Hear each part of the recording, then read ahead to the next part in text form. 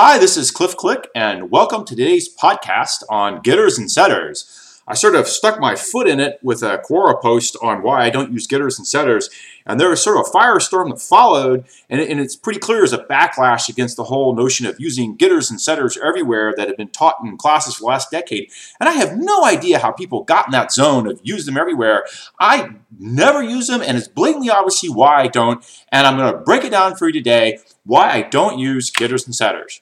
Okay, so let's start with what is the common argument I hear about getters and setters? Hey, it's all about encapsulation. It's all about keeping the implementation separate from the interface, and with a well-designed API, you don't want getters and setters, you want to define to a higher level API. Okay, stop, you're wrong already. What do you mean a well-defined API? There is no such thing. Yeah, okay, there are. They happen very rarely, and if you're lucky, it happens to you occasionally. What really happens is I'm coding furiously. I'm trying to get something done. I'm trying to make some new code happen. I'm trying to solve a problem. I'm trying to get, accomplish a goal. And along the way, I'm writing a lot of crap code because I don't know the right answer up front. I just know that I can get there. So I'm coding furiously, and about a third of the code I write is going to be total throwaway. No point in any kind of documentation, API, or thinking is on it all. It's just exploratory code. About a third of code will get butchered badly between when I start and when I finish. And about a third of code is probably something that I started with from somewhere else, and I hacked it kind of modestly, and it was made to fill in a job. So when I sit back and I look when I'm sort of done with the task of the moment, I generally find that my code falls in a couple different camps. There's the camp of code that's really trashy and it's experimental and sitting off to the corner. I'm probably going to ditch it. And then there's a camp of code which, well, however it was laid out, there's only one user of it. It's my other piece of code over here. Effectively, it's all implementation, not interface, even though it might span multiple objects and multiple, class boundaries and multiple whatever. Ultimately, when I got done hacking, it could all be run together. It's all part of implementation. And then there's some other piece of code that I borrowed on or leaned on pretty heavily that maybe I didn't like the API quite so nice, and I have to look at it and say, this code might want a better API, but mostly it's okay as it stands. And that's the point where I say, when do I put an API on a piece of code? And my general rule of thumb is when there are three sort of real different users. If there's just one user, it's not an API, it's an implementation. You got one user, you got one caller, you got one implementation, that's it, it's an implementation, and you can rewrite those boundaries however you like and no one else will care. That's implementation. You got two users, you probably got a lot of cut and paste floating around, and it's annoying, but you're moving fast. But when you start to get to three users, yeah, now it turns into, well, there's some technical debt building up, and I don't want yet another cut and paste version of it. So it's time to go think about an API. And then I'll sit down and stare at the code I'm calling and try to find a right kind of boundary and build a reasonable API given that I have three users. And maybe over time that comes to 4, and 8, and 10 users. And I've totally had code that has gone from, just one user, me hacking away, to 20 other engineers calling it from 20 different places in the code. And they're all like, well, why the hell did you do an API? Well, I didn't do an API up front because there was just one user to begin with. And the API was discovered over time that, hey, this is the right way to break it down. So the API changed a lot. And eventually it narrowed down, became this clean, tight interface that everyone loved. But it didn't start that way. Okay, so along this progression of getting a better API, you start to want to encapsulate the implementation from the users so that you could change things under the hood because people are coming at it from different directions now, and there's different use cases, and you could clearly see the API encapsulates, it has some high-level concepts that everyone loves, but the implementation might be a little awkward for all the users, and so you're busy trying to speed it up on this or that or handle some other kind of case. And now the implementation really does want to be different from the API, and you want to have a well-defined API. And then what does that have to do with getters and setters? Well, you want to code to an API here, not to the notion of getters and setters. So it could be the case that I have a function call which, the implementation is return a single instance variable. Is that a getter? No, it's part of the API. It's the API just happens to be implemented by a single field load. That looks like a getter, but it's not a getter. It's an API call. I'm returning the size of a hash table. It turns out that it's a field that I'm going to load in this implementation. Some other implementation might do something else to go get the size of a hash table or the container class or whatever it's going to be. You know what I'm saying? It's not just a getter. It's an implementation of high-level functionality. That said, what other places do people talk about getters and setters? I find that, I do a lot of concurrent algorithms for which immutability is like fantastic. So I do a lot of final fields, okay? If I do a lot of final fields, in my opinion, they do not need a getter because you can't change the damn thing. You can just read it. So you've exposed an implementation that doesn't require an open-close parens after the mention of the method in order to get the value. It's cleaner looking code. It doesn't have the extra obfuscation of open-close parens, but it gives you the same field just the same as the function call would. Okay, how about setters? Okay, now we're getting into, why setters are bad, and it's just the same reason that any other state modification is bad. You need to think about your state modification. If you got a single user and it's you, then it's just an implementation. And now you don't need a setter because you're just dorking with your own implementation. Maybe it spans call boundaries because class boundaries or whatever, because that's where you're at in your state of your implementation. You're furiously coding, trying to go solve some problem. You haven't bothered to reorder everybody back into one big implementation class or whatever the heck. So yeah, poke away at the insides of it. It's all yours to poke with anyhow. What if it's like a bunch of people using it and it needs to have an API? Well, ask yourself, what is that API? And the set call isn't about setting a field. It's about calling a high-level API.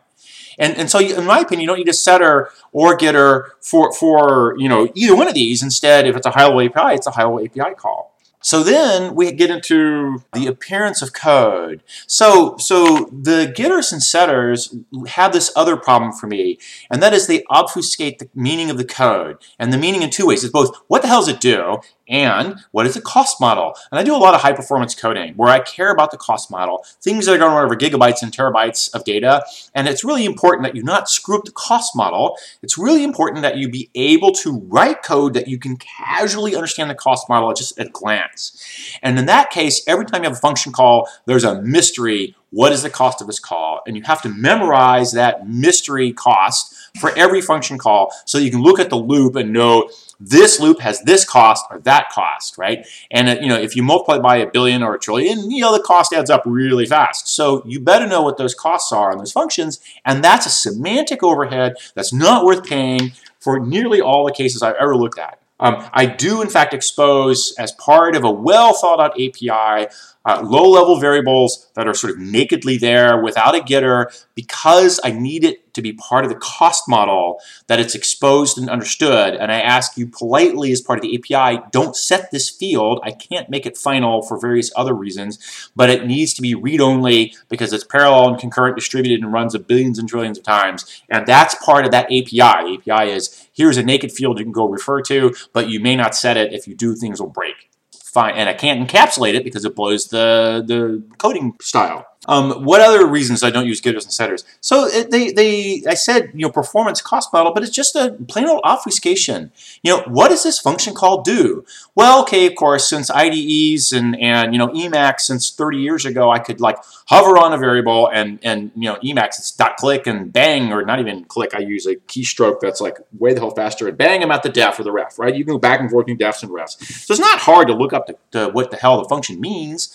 The issue is simply the fact that I had to do that interrupted my flow of understanding.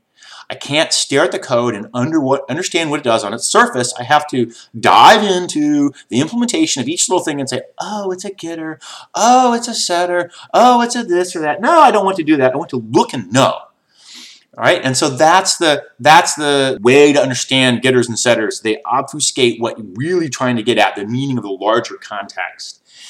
And then we get into people saying, hey, your reason you use a setter is you want to control who's setting a field. And I say that's part of the API. And that's a case where if people are going to reach in and set parts of the API, then they're not following the rules on the API, or it's just the one user and they're just going to town on it and it's their implementation. It doesn't matter they go set it that way. That's all fine. How about people who want to say, hey, I want to set breakpoints on, when you do a field update? Well, I've always been able to do that without having a getter or setter call, and I've always been able to add a setter function call at a .click rename function whatever button if I needed to go instantly add that darn breakpoint, however it's done. That's not been an issue. I'm not going to put code back into the code repository that's got that kind of crap going on that was simply there so I could put a debugging statement down. No. I just, through the bugging, got my bug figured out, threw the bugging statement in, fixed it, pulled that thing out. That was just a temporary aberration. Yeah, okay, so I'm going to pivot a little bit here and talk about markers on field names. So as part of the whole getter-setter madness, I name my variables in a particular way.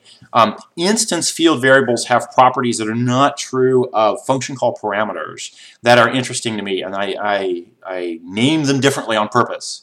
So I'm going to get out of the way right away. Any static final thing, I use all caps. There's a couple people who use a couple different strategies. All caps is mine.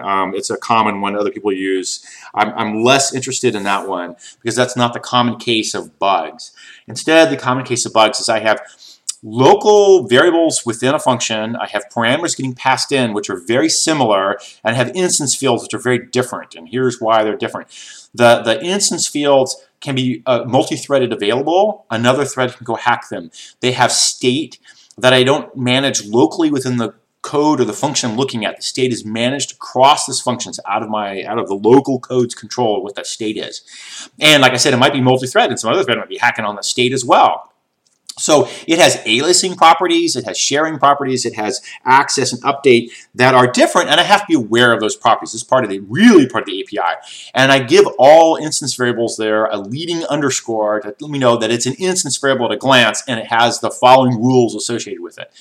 Whereas if it's an incoming function parameter or a local variable that's in the function, it's not aliased, it has no state outside of this function, no one else is dorking with it, I own completely with the semantic meaning of this thing, and in that case, I don't put a leading underscore in front of it, and I can stare at a glance at my code if I'm looking at local fields or instance variables, and I can tell them apart, and that's part of rapidly understanding large blocks of code and what their meaning is in a greater context. Okay, so let me go around here and summarize real quick, and I'll be done. This will be a short blog. I don't use getters and setters.